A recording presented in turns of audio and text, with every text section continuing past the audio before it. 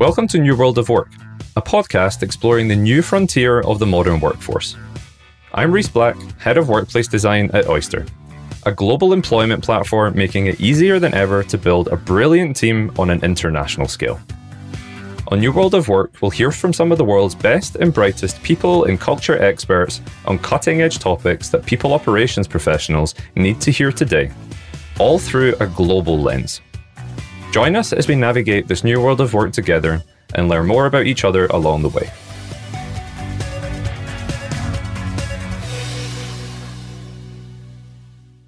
Thank you so much for tuning in and supporting the podcast. We'd love to hear your thoughts on how we can improve the show and what you're interested in learning about next. Please take a moment to share your thoughts on the New World of Work listener survey, linked in the show notes below. Looking forward to hearing from you. From mass layoffs to sky-high inflation, we've all seen the devastating effects of economic turbulence. Whether you've been impacted by a round of layoffs yourself or you know someone who has, there's no doubt it's a challenging time for millions of people worldwide. During times of economic uncertainty, just keeping the organization afloat can be a tall order for many leaders.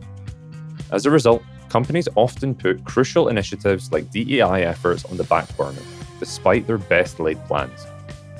In this episode, we'll be discussing how to prevent this from happening and instead continue prioritizing DEI initiatives throughout times of economic turbulence. I'll be sitting down with Manjuri Sinha, Global Director of Talent Acquisition, Employer Branding and Onboarding at OLX Group. She's here to share some of her expert tips and strategies for staying committed to DEI during a recession. I hope you'll walk away from this episode with some tangible action steps you can put into place in your own role. Enjoy the episode. Thanks, Rhys. I'm Manjuri Sinha. Career experience has been superbly interesting, about 19 plus years across different roles in HR. From post-MBA, I started with corporate HR with a manufacturing company and then realized pretty soon that that's not the deal for me and jumped into tech and have been with tech all along since then. Across different roles of HR business partnering, leading HR business partnering teams, and then a long career in talent acquisition, starting with Zalando when I moved to Europe in 2014. Before that, I was working with Accenture, Hewlett-Packard, and other companies. Moved to Europe in 2014 and had a lovely experience with Zalando in scaling up their technology teams at that point of time. Worked there for 5 years. Learned a lot, really got my hands dirty. Since 2019, have been working with OLX, enjoying myself. In my current gamut, I take care of everything talent acquisition, employer branding and onboarding for the whole organization. Have a fabulous team to work with and superbly proud of them. And I guess, as you mentioned on OLX there, maybe you can give a little bit of background into OLX Group and what you do as a company and the overall mission of the business. Yeah, absolutely. Super exciting, actually. So we believe that we work together as an organization towards sustainability through trade. We work in different markets, 30 different markets, actually 30 plus markets around the world, spanning across from Europe to Latin America, India, Indonesia, and US. A pretty big footprint, actually. We've been there for a long time in different companies. Of course, most of our folks, maybe listeners, would actually know the organization from the consumer brands like Autoplus in Turkey or OLX Autos in India, et cetera, et cetera. So that's pretty much our bread and butter for the organization as such. If you were to kind of distill it down into an elevator pitch, what is your overarching mission that you want to achieve with your career? So my career aspirations all through are first and foremost was to have a global footprint, and which is pretty much something that I acquired in the last probably 4 to 5 years. Prior to that, yes, I was working in a global capacity also with Accenture, but actually, leading teams out of different countries. That's something that I really enjoy doing. So that's one. The second bit is I work in a field which is not very formulated or structured. So talent acquisition is although yes, people have been looking for jobs through newspapers and people have been found through paper resumes in the past, etc. But it is still a field which is nascent. There can be a lot that can be done and evolved. So that's one of the aspirations that I have, that, to really tie this entire flywheel, the talent flywheel that starts from not just attraction, but just the idea of the fact that, okay, I want to walk into another organization, look for something else. What's my career path? Starting from there, how do we tie it into talent development? You really make this field all encompassing and not the perception that, hey, you're just there to bring people in and that's full stop. So that's one of the aspirations that I have for contributing to the field itself personally and make that mark. So this idea that you just shared, that talent acquisition doesn't just end when the person has their day one, and that it progresses further. It's more holistic. It gets into talent development. Can you explain a little bit more about that? Yeah, so it's interesting. I just probably 5 minutes ago moved away from publishing one of the Talent Voice articles for LinkedIn, and that's where I also talk about this aspect. You bring in people, yes, but then you also look at everything to do with the organizations today.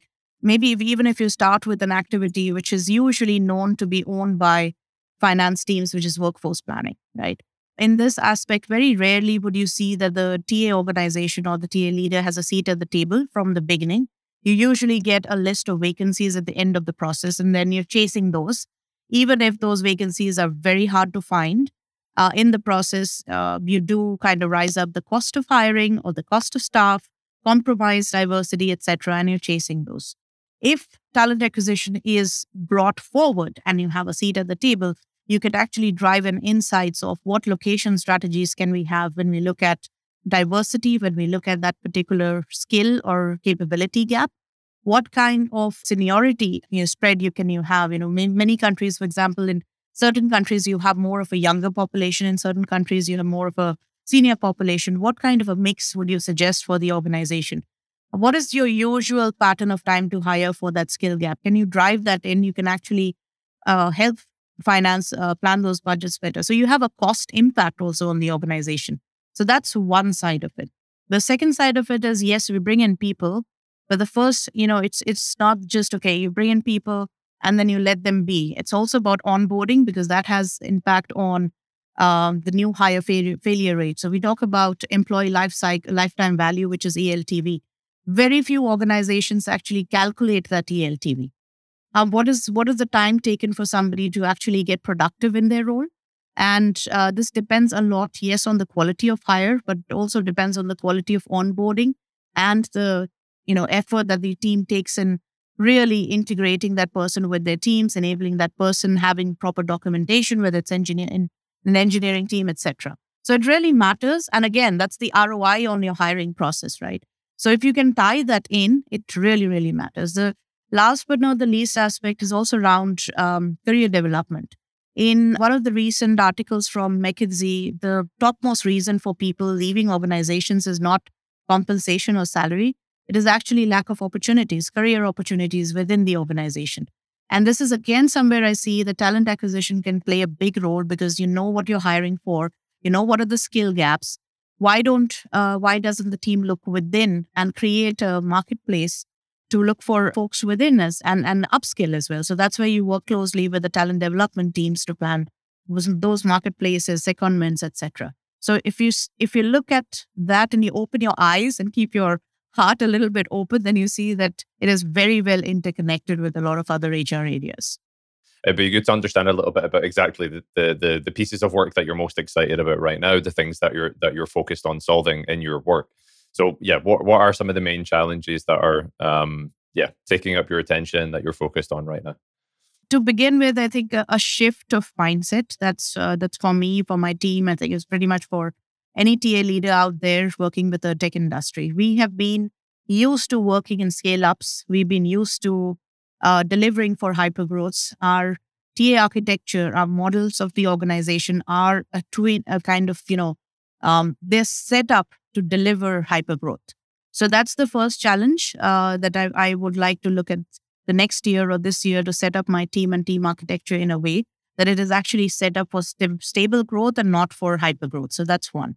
The second would be around relooking at our EVP or the employer branding strategy completely, because again, this is something which is pretty much set up on let's keep the wheel of hiring completely oiled and let's bring as many into that gamut as possible from external markets.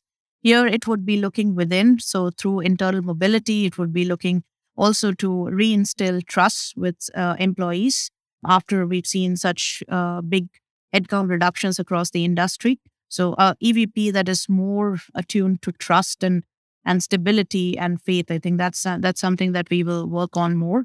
Also to look at certain personas in the organization. So this is probably something that we've done a little less of. For example, we've seen that during the pandemic period, we had retail employees being impacted all around in the industry more, gastronomy, etc., than the tech employees. The tables have turned right now. So we also need to look at what are the personas, what are the candidates in those personas looking for, and how can we cater to them better. Last but not the least would be still focusing on DEI, because this is still an uphill battle, an uphill task in many areas where we want to increase the representation of women. We want to reach out to other underrepresented communities and bring more and more people on board, plus nurture them within the organization. So these would be some of the key focuses for this year or the coming year. So maybe if you could just give us a little bit of background on your thinking, like what's your philosophy when it comes to DEI? Why do you actually think it's important for us to care about this in the first place? The textbook reason talks about all the researches, all the articles and different findings. Even McKinsey had come up with data that if you have better representation in your organization from different underrepresented groups, then you tend to make more profits, then you're a more successful business as an organization, et cetera, et cetera. In 2023, I think this argument should already have passed, and we wouldn't actually need to give this argument in any memo, article, or presentation. Unfortunately, we do have to give that argument a number of times, and that's the unfortunate bit. What is the principle? I think the principle of DEI should be with an organization, it should be driven from the top. It shouldn't be the problem of just one department. In most organizations, just the problem of the HR department and no one else seems to bother about it. It should literally be driven into each process across the employee's life cycle. So we talk about it when you talk about rewards and benefits, when you talk about hiring, when you talk about talent development, DEI should be driven into the principles of these different processes and different areas. It should also be customer facing. We have some excellent examples in the market by previous employer, Zalando. If you see their website, you'll see some excellent examples of how representative the models are. When you look at their clothing, etc., they did a wonderful drive recently with PWD, people with disabilities as well. And when you look at those initiatives, it goes beyond employees. It's actually ensuring that your products and product features are also inclusive. So this would be, a couple of 2 or 3 things around the DEI tenet. So you were saying before that we're in 2023 and we're still largely having these discussions and having to advocate for these things. Simple question, why do you think we're still having these conversations even now? Number one, I think people have either not seen the results upfront, or number 2 would be around people have not figured out how to also remove a little bit of noise and go for things which are probably low-hanging fruits. Now, if I take an example, the moment if I as a TA leader go and ask for a humongous budget for, say, an augmented writing tool, right? One of the ways of making your job descriptions inclusive is parsing them through an augmented writing tool. A couple of those products are very, very expensive in the market. It is interesting to see sometimes that the quotes are more than the ATS that we use. So if that happens, it is quite obvious that if I take that to my finance teams, I'm going to get no permission to buy that. It's a huge product. What can I do myself? When we look at some things and low-hanging fruits, for example, we do have recruiters who are quite experienced. We have EB professionals who are quite experienced. We can start, number one, parsing those job descriptions ourselves. There are freeware tools available. There are low-cost tools also available. What can we do ourselves and then upfront show the result? For example, when we can compare this freeware, we can actually show the result on the reach. A simple result on showing how many words are masculine leaning, how many words are feminine leaning, how many words are neutral. When you show that impact, that's when you get the buy-in. And a lot of folks out there are not able to show that impact upfront. I think that's one of the reasons that people don't. The intent is always good. I'm a very, I've not come across bad intent on this in the organizations that I've worked with, and I'm super lucky for that as well. Everybody wants to help. I think the how is very tricky. It's also again as I mentioned, like DEI is also a field where you have a lot of noise but no structured content. There's a book by a very good friend of mine called Sara Cordivano. She's working with the DEI team in Zalando. I've worked very closely with her previously. I've also invited her to some of our talks in OLX. She has recently published a book, very, very useful. It talks about very simple ways of how can you form ERGs, how can you ask for budget for your ERGs, what could be some systematic ways of bringing DEI into different processes in HR, different processes within the organization. Very simple, very actionable, and lowest cost possible examples as well. So those are things that we need to kind of grab onto and showcase them before we go for that big ticket budget item that I would ask the finance team for. Other excellent examples as well.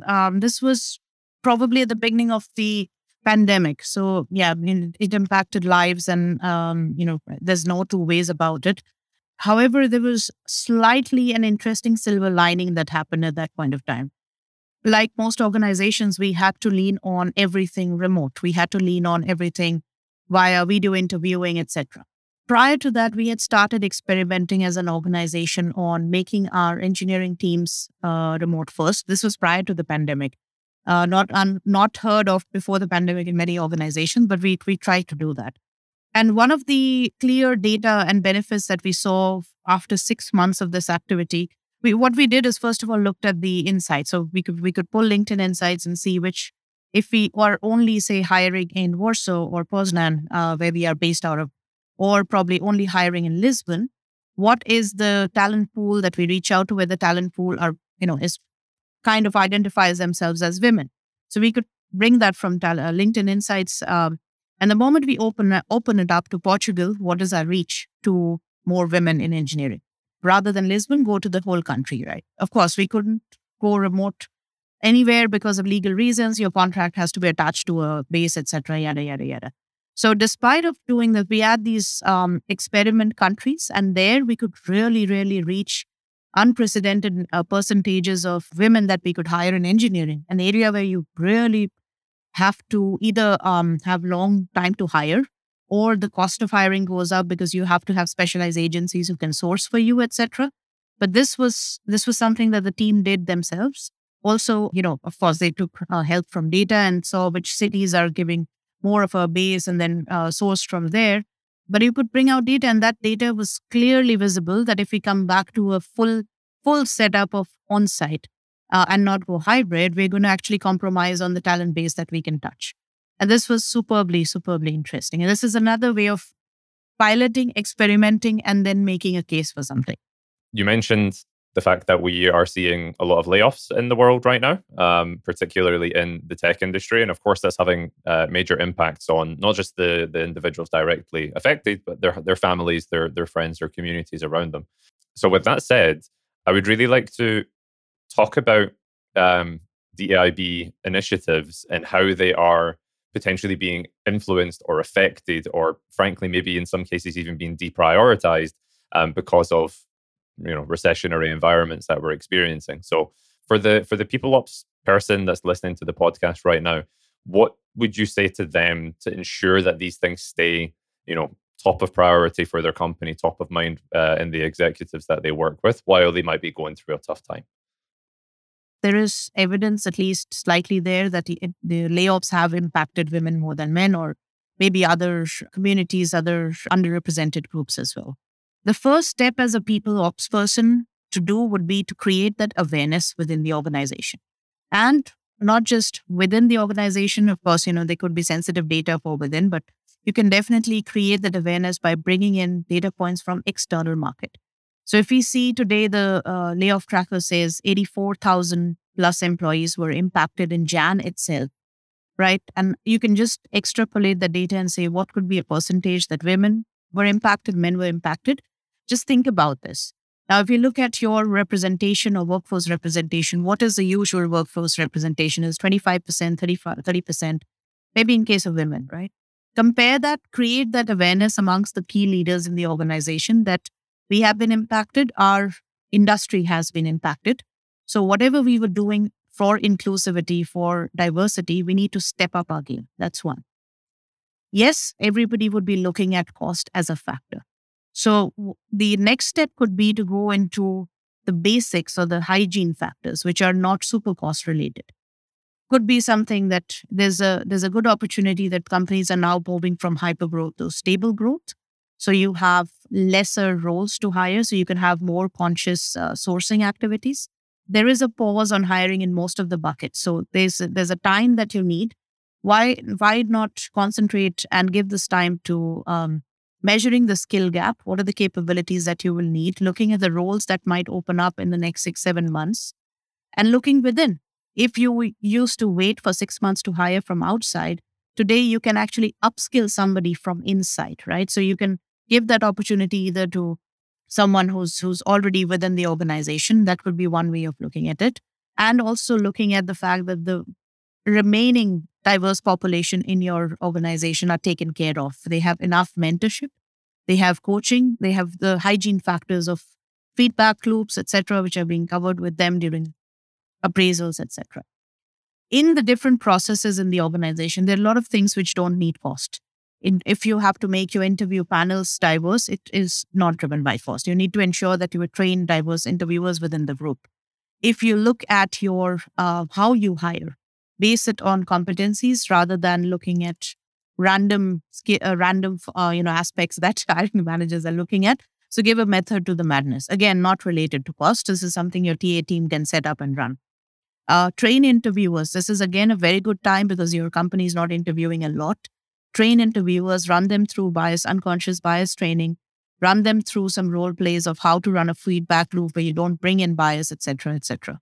Within the organization, pull up simple data of how many of your, for example, if you measure certain things, for example, if you measure your women representation, pull up data on seeing how many of them have their development plans or they are not even in place, right? So are these development plans there?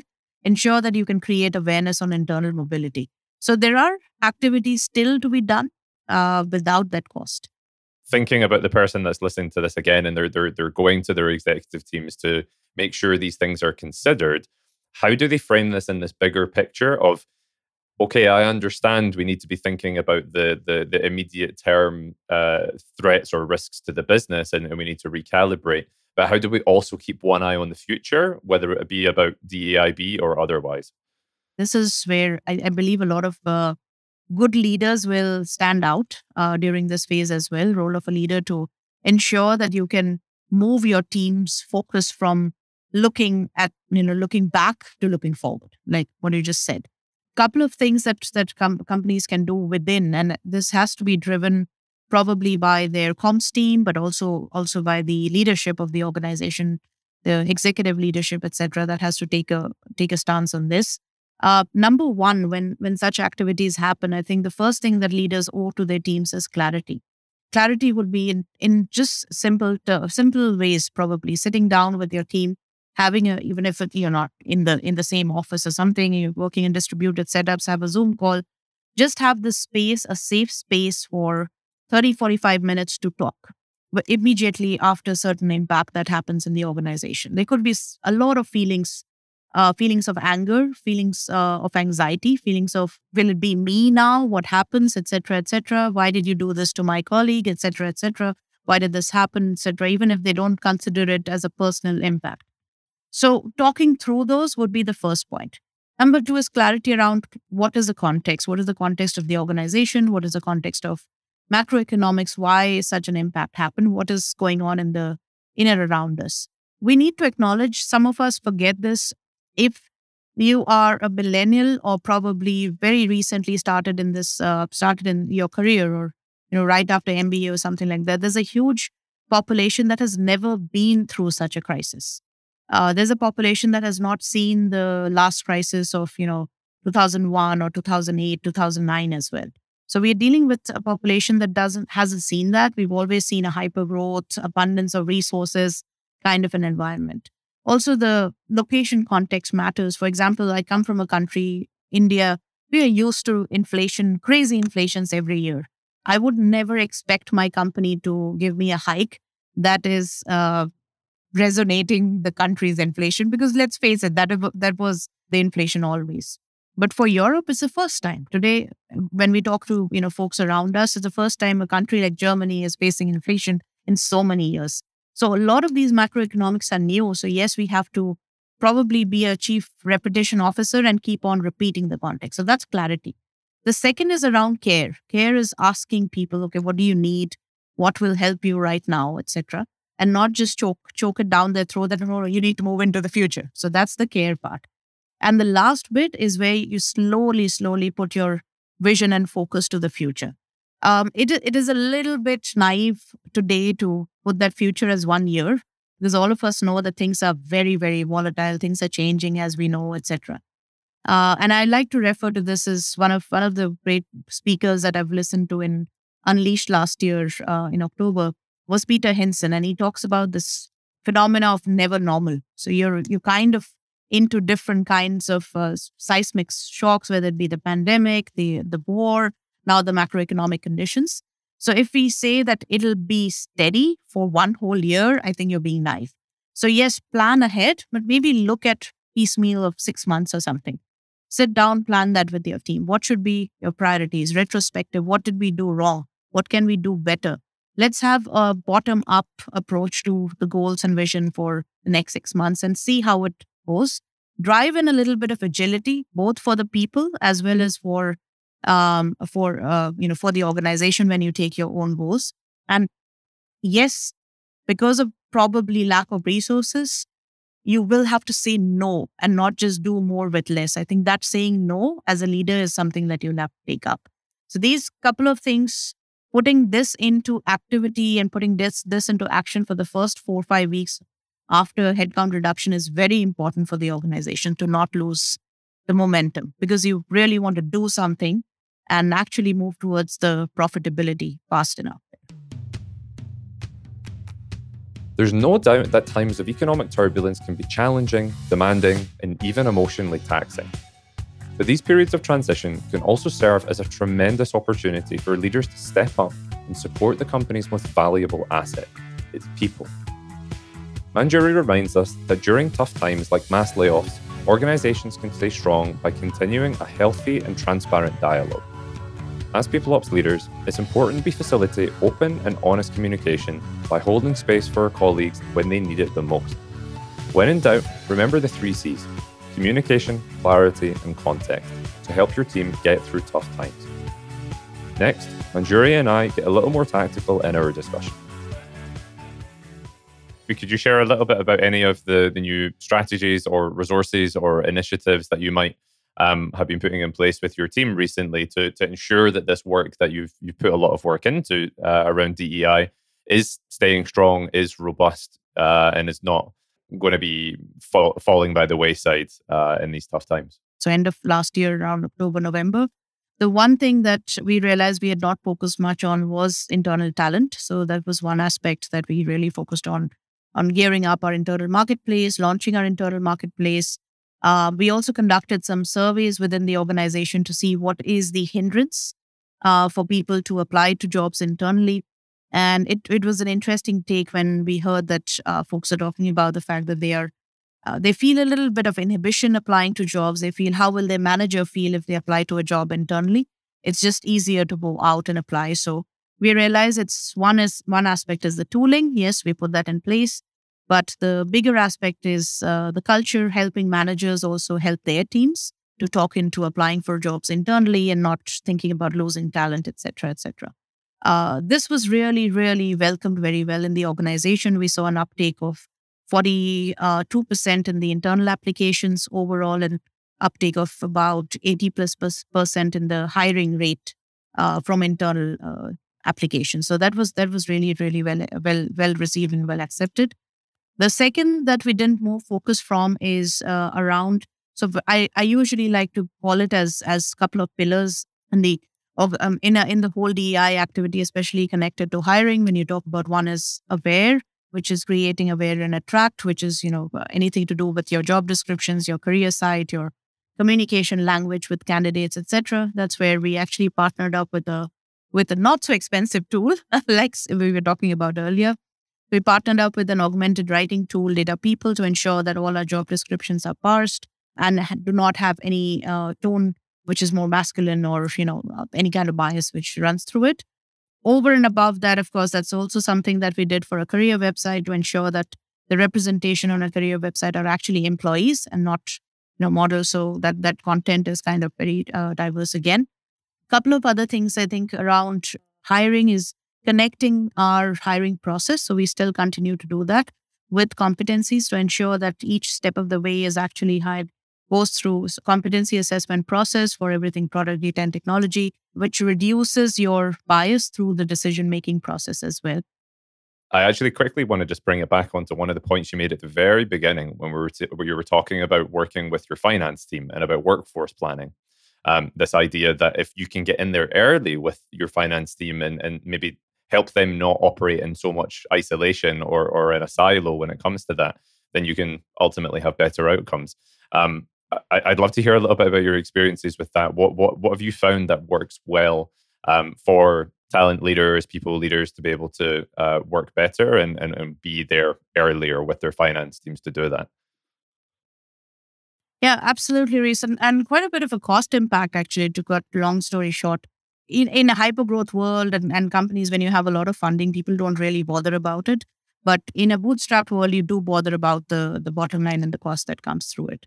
One is how finance teams can plan, right? So they're planning their headcount, how many bumps will be on seat in a particular month, and et cetera, et cetera.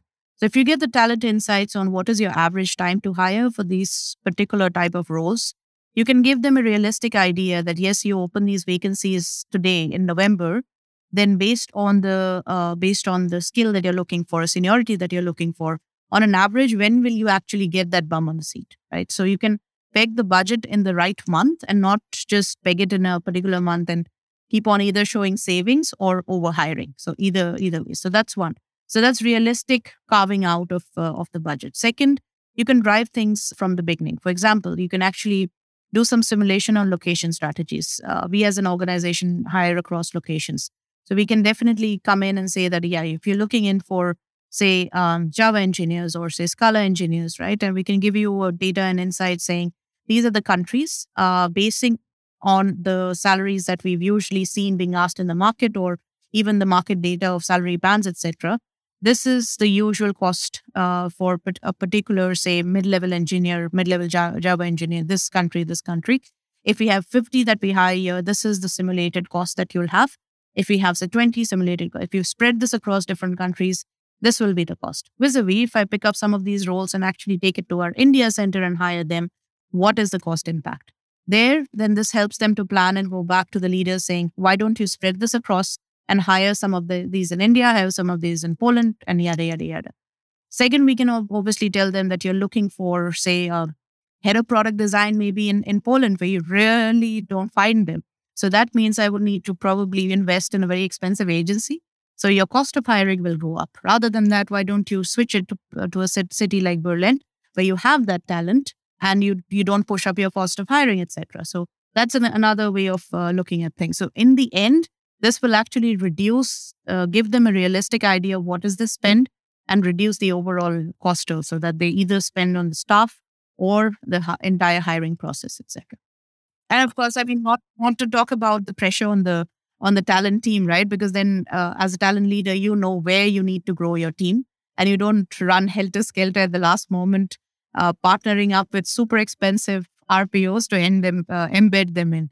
So that's another cost aspect there. So I'd love to get your thoughts on what trends do you see coming, whether that be in the talent space, the people space overall, specifically about DEIB. What do you see developing? Yeah, I think a couple of things is maybe, at the cost of repeating, internal marketplaces will definitely become a forefront. This is new probably for the startups and product companies, but it's definitely not new for companies which are holding strong today, which is one of my alma maters. I really look up to how Accenture has handled internal mobility, the great example there. Internal mobility for sure. The second would be better connection between talent acquisition and talent development, because that is the real key to ensure that you don't have a huge cost of attrition. You can nurture your talent from within. The third would be around, and the focus still remains on having more inclusion, more awareness on data, more representation within the organization, because it is, again, something that makes your company more successful than others. This is all researchers have shown. If you have the same kind of people sitting in the room and ideating about your product and features, then God save you. So this third focus will definitely continue. People will be looking at cost will be on top of everybody's mind for the next 1 year. So throwing people at the problem where the staff costs are high will not happen. So automation, yes, will definitely step in and take some. I'm not saying it's going to take jobs, but it's going to ensure that people need to upskill themselves to be able to use that automation for their jobs. And then next, I'd love to hear a little bit about what's next for you and OLX. Yeah, is there anything that you're particularly excited about that's coming up? Yeah, definitely.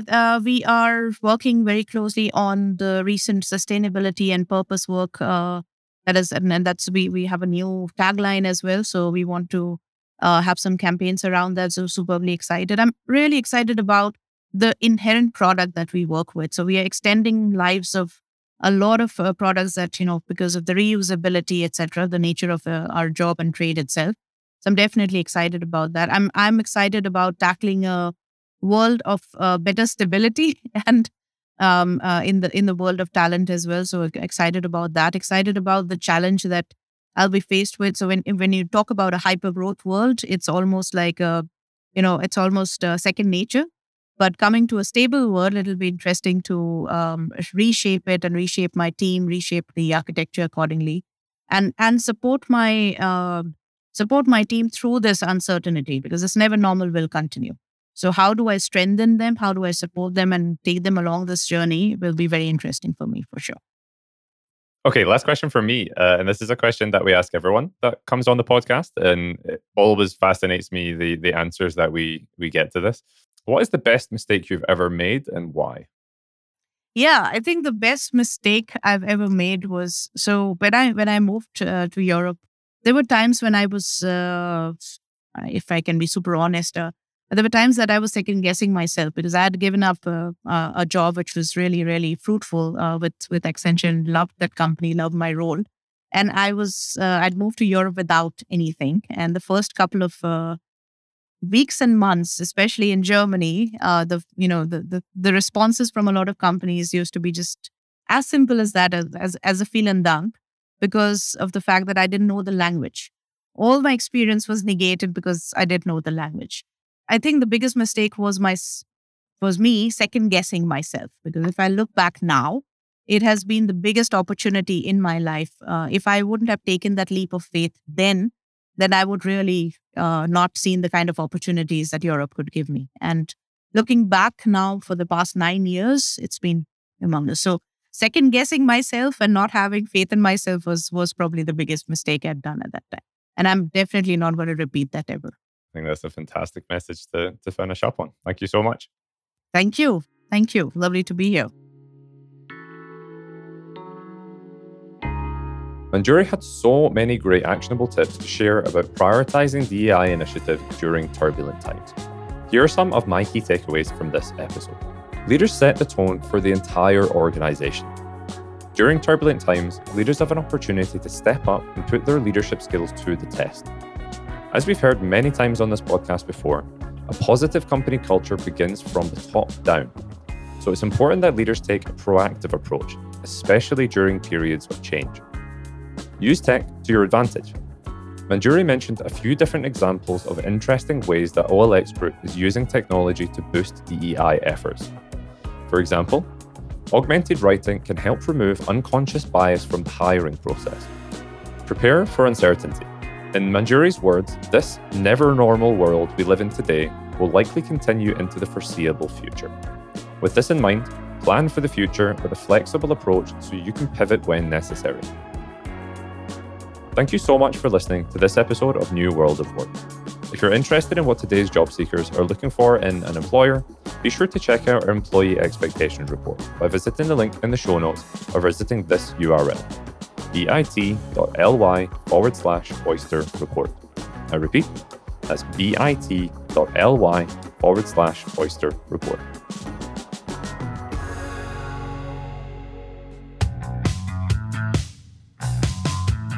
Thank you for listening to New World of Work, the podcast exploring the new frontier of the modern workforce through an international lens.